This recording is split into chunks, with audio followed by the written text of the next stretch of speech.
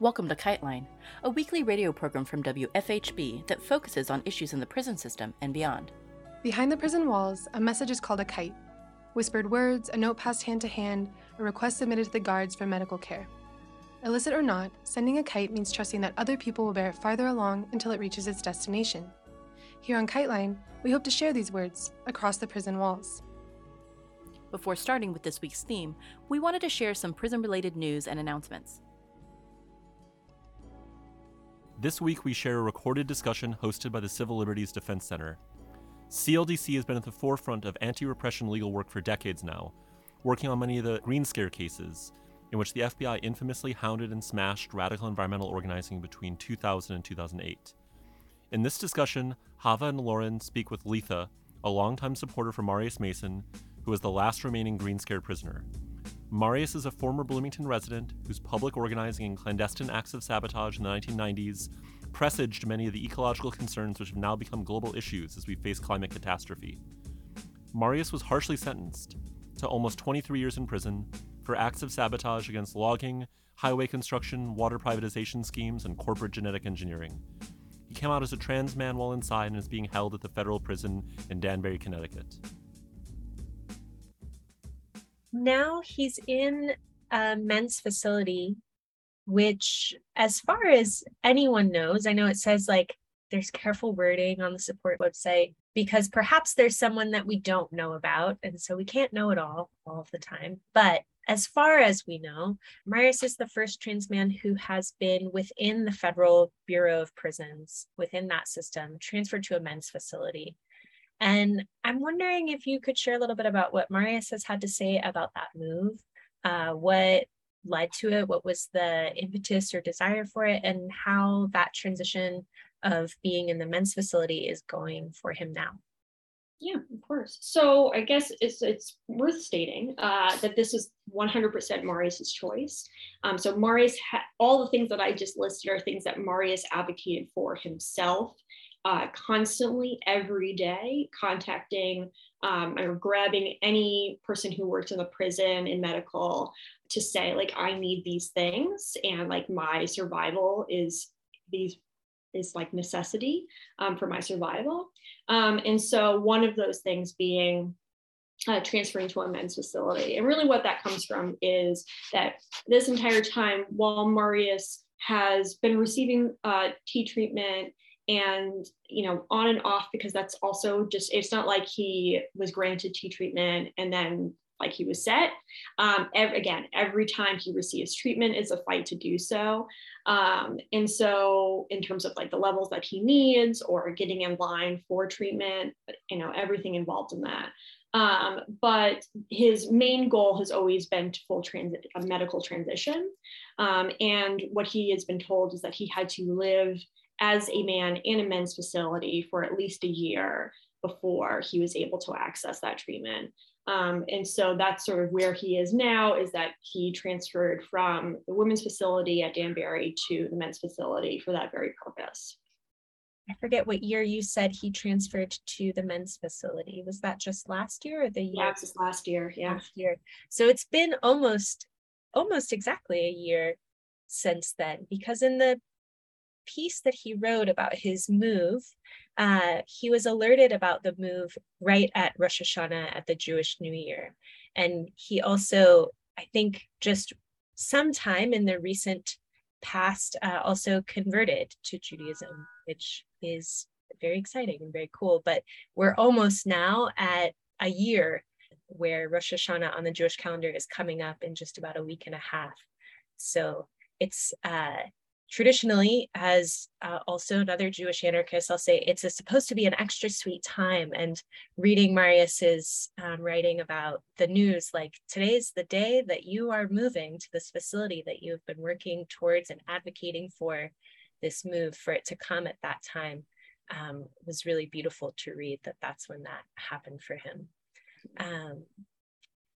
I want to transition just a little bit back to something that Lauren had mentioned, which is that Marius is serving the longest sentence of any of the Green Scare era prisoners.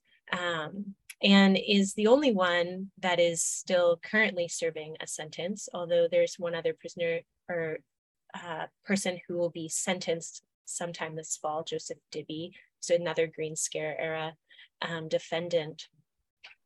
But could you share a little bit with us more about that kind of particularly draconian sentence that he was given and the ways that that's impacted him and his connection to other people, but also any efforts that might be underway or currently or in the past regarding that sentence or restrictions that the terrorism enhancement put on him? Yeah, of course. So yeah, I think that Lauren pointed this out, and just to make it clear that initially the state was asking for 18 years for Marius, and the judge actually boosted it up to 21 years and 10 months. And so, even the state was not asking for, even the state was not asking for as many as he did end up receiving. I think, yes, again, what Lauren said, that the enhancement of the terrorist charges is definitely a major point in how he's been treated while incarcerated, in addition to his sentence.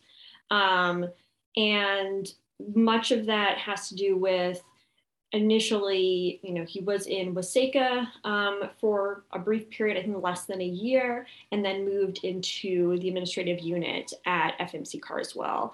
And FMC Carswell, the admin unit specifically, I understand, was at one time the only women's death row in the country. And while he was there, he was with some people, I think only 2 people who were the only last 2 women in the federal prison who were on death row, and a few others. And so it was there, the security was extremely tight. When I would visit him, it would mean that the prison was on a military compound. So we would have to go through military security. Then we would have to enter the general population prison. Then we would have to get a special detail that would take us over to the administrative unit.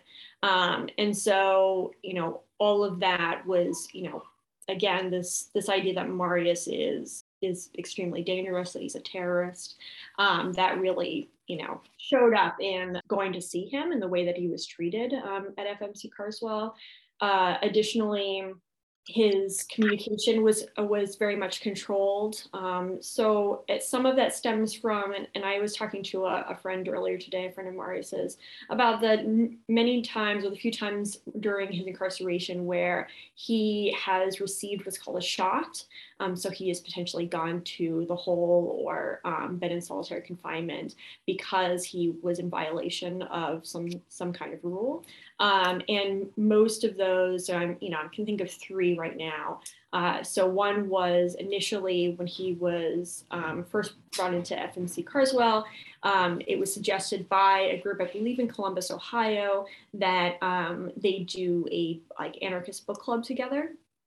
And that was quickly shut down, and more security measures were put into place about his contact in and outside of prison, because it was suggested that Marius was some kind of puppet master or ringleader of the movement, and that he had control over different actions that were going on still in the Midwest, including the I-69 movement. And then later on, another example is he wrote a personal statement about, I believe it was June 11th, a few years back, which he sent to his attorney, who's also a friend. But that resulted in a shot because the prison was saying that he was using legal mail inappropriately, sort of circumventing their ability to control his contact with the outside. And then the last one that I can remember was actually he had just transferred to this facility, the men's facility, and he received a shot for having too many pairs of underwear. So again, these are pretty serious. It's not just that it's written in some file. It's that Marius really does suffer the consequences, whether it be privileges or what might come in the future. And so if he were to ask for something or advocate for something in the future, they can call back to these infractions and, set them up against him. Additionally, can I add something to that, Letha? Oh, yes, please. So we had a couple of other Green Scare defendants that were sent to communication management units, CMUs. They literally were previously called terrorist prisons and terrorist facilities, and there were literally only people of Middle Eastern background that were in these tightly controlled prisons where all your communications, you're in a cell locked down 24 hours a day, pretty extreme security provisions, even for a federal prison. But the primary purpose of them, as the name says, is to manage your communications so that you both can't get word out to the outside world, but also to just deprive you of the family and other social contacts that often are the lifeline for people who are incarcerated. And there were only CMUs or these terrorist prisons for men at the time. And my recollection when Marius was first transferred to Carswell was that it became the CMU for women prisoners, at the time. And so what was the death row unit became basically the CMU for, female prisoners at that time. And the other thing I wanted to add is I remember early on Marius getting shots and discipline that was challenged. And part of my recollection of the discipline was that basically they were helping fellow incarcerated people access healthcare or benefits or other things like that. And the prison basically gave them shots and punished them for, quote unquote, organizing within the prison, which at the time, I was both like happy for and sad for, happy that spirit had not been completely drained out of them by the oppressive systems that they are subjugated to at all times. But also sad that just simple gestures of kindness were so prohibited, by that carceral system. Yeah, I think as Lauren said, one thing that Marius has and inherently identifies with that most other people don't have is that he does have some family members that are still very close. He still has close friends that are able to visit him. He has his children. And so sometimes that means simply like he's able to get access to paint that other prisoners are not able to have access to, or he receives books in the mail that he would love to pass along to somebody or put in the prison library. But pretty much every aspect of prison does not allow for that. So he is sometimes, he can only hold on to so many books at a time. I believe right now it's 5. And so, if he goes over a certain amount, again, he could be penalized for that. And then he can't give it to another prisoner, or it may be difficult to do so for whatever reason at that time. He can't give it to the prison library, and so they get thrown out. And so, yeah, there's really pretty much, it's beautiful. I agree that Marius has continued to care for everyone around him as he did on the outside. He continues to care for everybody around him inside, also outside. But yes, it's always him looking over his shoulder in terms of what he is and is not able to do.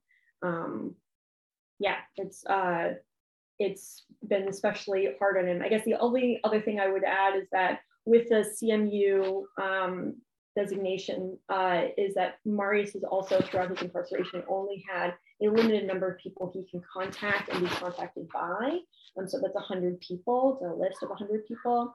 And like that list is changeable. So he can request to have people taken off and put on. So like, let's say he's talking to somebody for a long period of time, but they stop communicating with him for whatever reason, he can take that person off or request that person to be taken off the list and then another person to be added on. But that still requires him to go to administrative staff and ask for that. It's not as easy as like he signs onto a computer and is able to like switch things around. And so, it's again, one of those, like he has to ask for everything that he receives, like everybody else in prison, where it's not that simple. It is a struggle. It does mean that he's putting himself out on the line again for, potentially being told no. Certainly there's been people who have attempted to visit him or who've written to him and not heard back or not been approved for visitation. So yeah, that's another aspect of that communication control.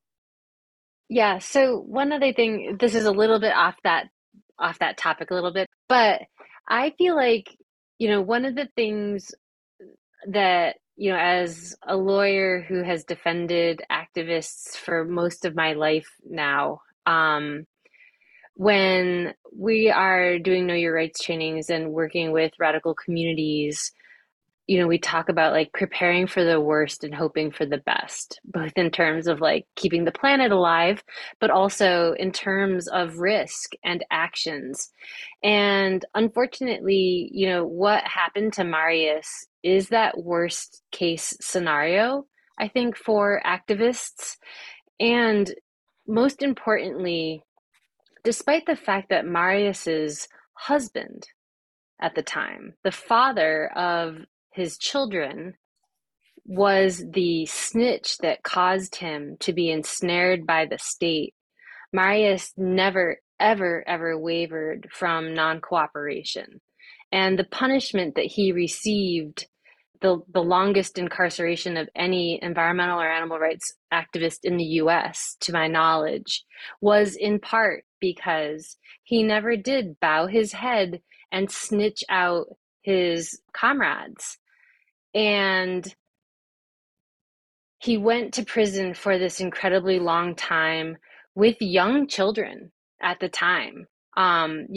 Incredible, serious, grave consequences to him and his family, to these children that lost their parent, the daily contact with their parent, is also just a lesson about integrity, and that when people take risk and engage in actions, they have to not know and consent and understand that if they get caught, even when the human that they, loved and partnered children with, betray them in the worst way possible, that they are going to be able to maintain their integrity, I think is probably one of the most important lessons learned from Marius's experience in dealing with state repression.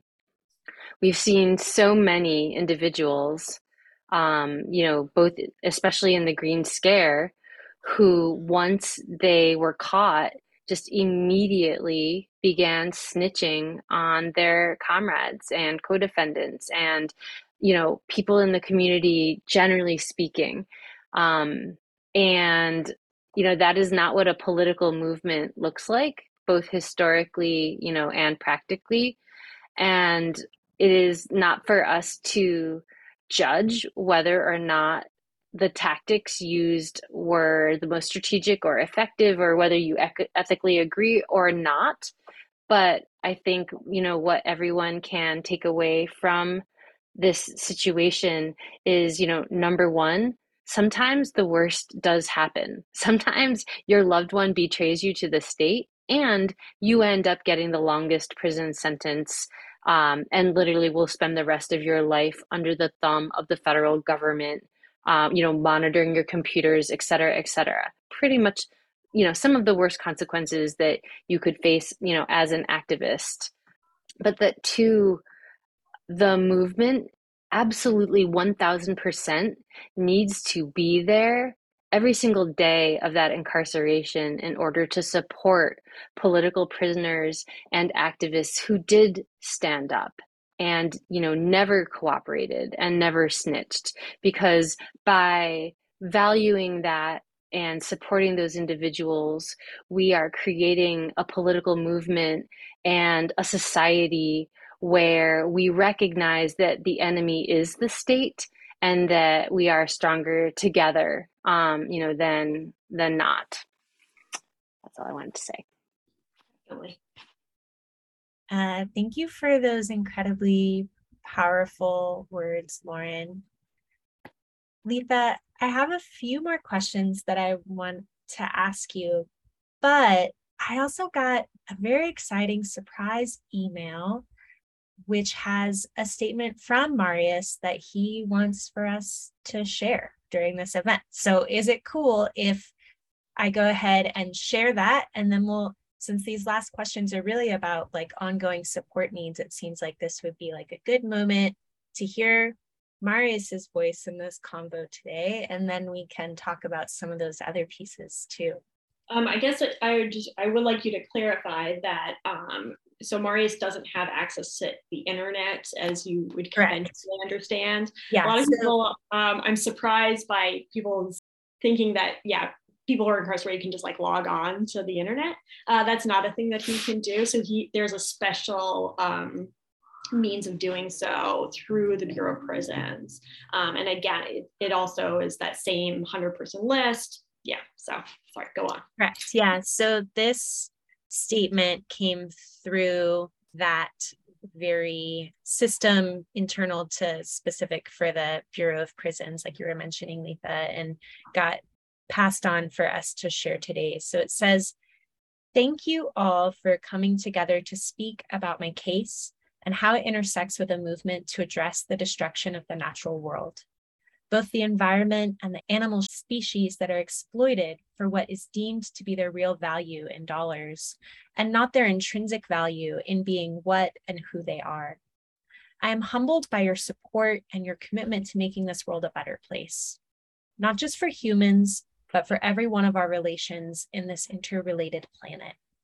It's a terrible thing to be right in retrospect, though. We saw it coming. We witnessed the world on fire, the rivers drying up, the ice sheets melting away, and the greatest extinction event yet swinging into high gear, and now know that our dire predictions were not even close to the actual devastating effects that we all see happening today. I understand the controversial nature of the strategies that I used as a clandestine operative of the ELF and ALF movements. I regret putting any living being at risk, and I'm always grateful that physical harm was averted, though harm can occur in many forms, and I acknowledge that I was responsible for that damage. I confess to being desperate and to making desperate choices. I've been hoping for these long years in prison that better minds than mine could devise strategies that could be more effective and less risky, that would be ethical and courageous in their scope and purpose. My hope rests in people like you and in your continuing efforts to being about positive social change that protects this planet from its worst enemies, ourselves as a species. Not all human cultures have been as damaging as this modern industrial culture, so there have been examples, real examples of sustainability to learn from and to emulate, but we will only protect what we love. We will only love what we understand, and we will only make the painful changes that are necessary for our collective survival if we are willing to undergo a vast shift in our attitudes and our actions because of this great love. The future literally rests in your capable hands. I commend and encourage you to keep going, to persist, and prosper as loving stewards of this beautiful world we inherit together as a gift of grace." And that's Marius's words for all of us today. Again, just like powerful words from a truly inspiring person, an activist and parent. And maybe the answer to this question is related to that. I'm curious, Letha, what motivated you personally to get involved in supporting Marius? Yeah, Marius was my neighbor. We lived in the same small neighborhood in Cincinnati for a couple of years. I'm not from Ohio originally, but I was there for 2.5 years. And he lived up the street from me. And we kind of ran in the same social circles. So there was like a bike collective that did, repairs for kids in the neighborhood, or there was community garden. And so, but then also there was a Books for Prisoners that met once a week that I was involved in, and Marius would actually come to those. And Josh Harper has actually spoke about how while incarcerated, he had received mail from Marius through Books to Prisoners. And so, yeah, that's how I knew Marius. When he was arrested, he was on his way to work, and his 16-year-old child was at home alone. And so my circle at the time sort of swooped in and helped with immediate things, which included he had 5 cats, an iguana, and a dog. And my partner and I at the time took in the 5 cats and the dog. Another friend and supporter took the iguana, Ishtar. And yes, and so, but we, dog ended up going off to his mother's house, but we kept the 5 cats until their passing a few years ago. They were all in their teens when we got them. So they had all lived full lives with Marius in various states. But yeah. So I had taken care of his 5 cats, and I initially was sort of in communication with him while he's incarcerated by communicating about said cats. And then it wasn't until, through that communication and then eventually visiting him that we created a stronger relationship. I remember some fundraisers that went around some years back for elder care for at least one of those cats, and just a lot of gratitude for taking care of those cats. I think about that a lot as a parent, and to both humans and non-human creatures. If something like that was to happen to me, who would care for those things? Who would care for my family? And that includes the furry parts of family too. So thank you for actually doing that and caring for them, for his animals. I'm wondering if you could share with us a little bit about if other people are feeling inspired to support Marius, how they might be able to plug in around his support. And also if you could share what his future release date is and what plans or fundraising or infrastructure type pieces are being put into place for when he does get to come home. So I think right now, I know that there's some frustration with Marius not able to respond to a lot of people. I think that he does have on and off flurries of mail. Sometimes he will go weeks without receiving any mail, and that might not even be on us, that might be on the prison. But he is not always able to respond. Again, if he does receive the mail, and he has the ability to write back, he may not truly have the time or energy to do so. He often expresses to me how busy he feels while not being, busy at all. But it's a lot of emotional weight that I think he takes on while incarcerated. But, I still encourage people to write to him, because that's still huge. And for anybody who's incarcerated, it really is a lifeline. It really can save lives to write to somebody who's incarcerated. This has been KiteLine. You can follow KiteLine Radio on all social media platforms. KiteLine is intended as a means of communication between people across prison walls. KiteLine, WFHB, or any affiliates airing this program are not responsible for the opinions expressed on the show. Thank you for listening.